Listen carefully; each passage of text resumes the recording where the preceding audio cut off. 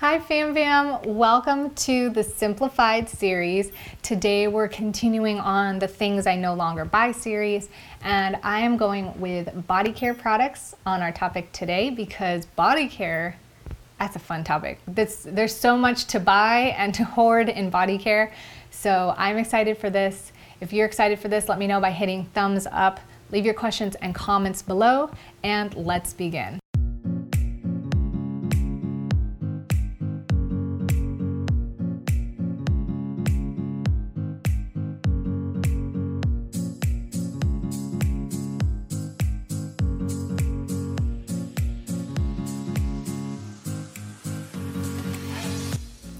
So the first body care item that I no longer buy is lotion. You guys know that I like coconut oil, and probably coconut oil is going to fulfill. It's actually not going to fulfill many things on this list, but lotion is one of them. Lotion, more specifically water-based lotion, I find is an item that actually makes your skin more dry, makes you dependent on the lotion. If you are gonna get a moisturizer, I recommend like a shea butter, like a butter or oil-based lotion, because it actually locks in that moisture. One of the best ways to moisturize is to add oil to your body after you get out of the shower and you're still wet. And I typically like doing this with like jojoba oil or avocado oil. I used to use baby oil, but this is the most amazing way to lock in moisture. While you're still wet, pour a little in your hand and just rub it over your entire self. Maybe not your face, but like everywhere else. And then dab yourself dry. You will lock in that moisture so nicely. The second body care item I no longer buy is body scrubs, body salts, body sugars, body scrubs, those sort of things. I do scrub myself sometimes with just plain sea salt, but I find that body scrubs are typically overpriced, and if I wanted to make it feel like a spa, I just take a little sea salt and add my own essential oils to the mix, and then I have my own body scrub. Number 3 on the things I no longer buy, or body care I no longer buy, are any kind of body care treatments.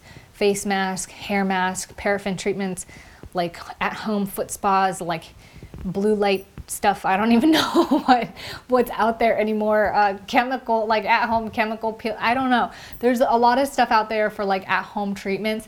And I will say that I do my own home treatments. We've talked about doing coconut oil in the hair and applying heat to that to give yourself like an oil treatment. I have started that anti-aging skin, sunspot aging skin thing that we talked about in the beauty hacks that treats the age spots or like the sun damage with the apple cider vinegar and onions. So that is like home treatment stuff that we address, but I don't go and buy like treatments that other people have put together, mainly because I really haven't found one that you can't do on your own naturally and cheaper and cleaner as far as ingredients go, that are just as effective, if not more effective, if you do it yourself. So if you do have a treatment for something that works really great, let me know, because I'd love to know. And number 4 on my body care things that I no longer buy are like pricey facial care sets. That can be a tough one because I do like the setup. Like I do like a lot of, like what was the thing that I just got shown?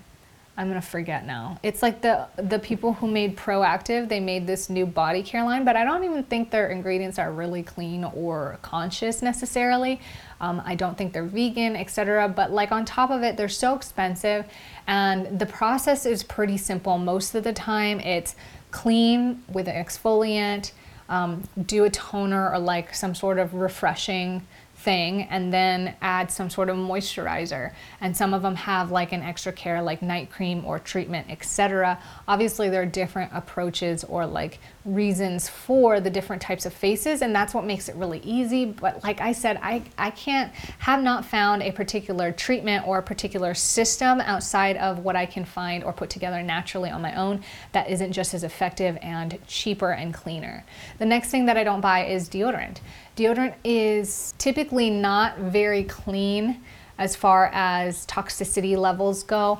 They don't actually help you reduce your body odor. They just kind of suppress it or mask it and suppress like your sweat. And I get it. I get why you don't want to sweat, you know. I get why some people don't want to sweat, and there's probably a time and place for that. Fortunately for myself, I don't have to deal with any kind of embarrassing underarm sweat. I sweat a lot, but I'm in spaces where that's appropriate. And I just find that the sea salt or the salt rock with the baking soda thing works really, really well. So I stick with that. And I do buy sometimes like the crystallized, liquefied like sea salt deodorant. And so I guess that's technically buying deodorant, but I don't buy like the regular deodorant. What do they have? Like Degree, Dove, Axe, etc., like those sort of things. Number 6 on my body care that I no longer buy is lipstick.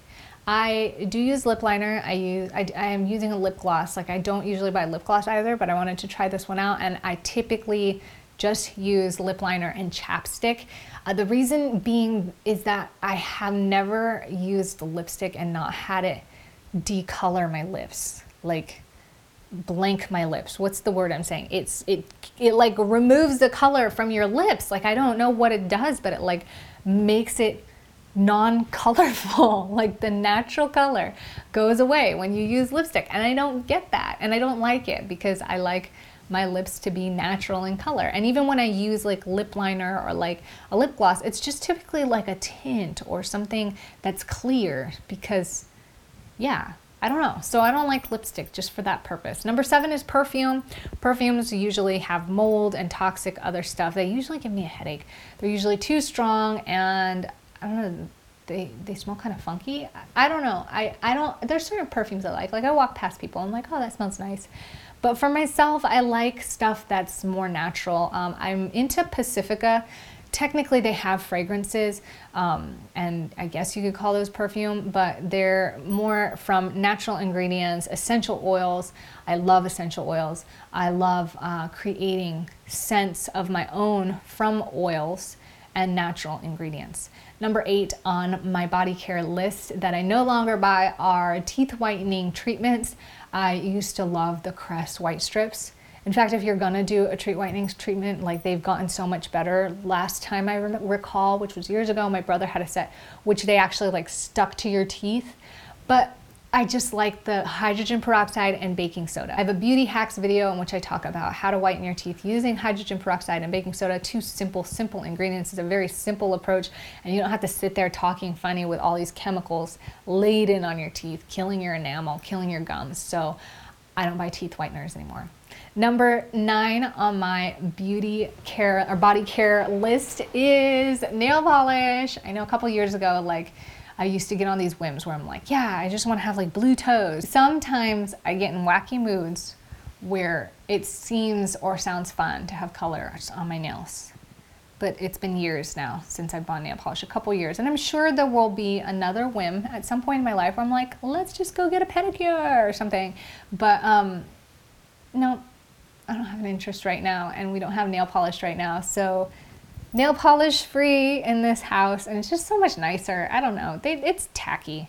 It's fun if they're done well and they stay nice, but once they start chipping off and stuff, it just gets really tacky.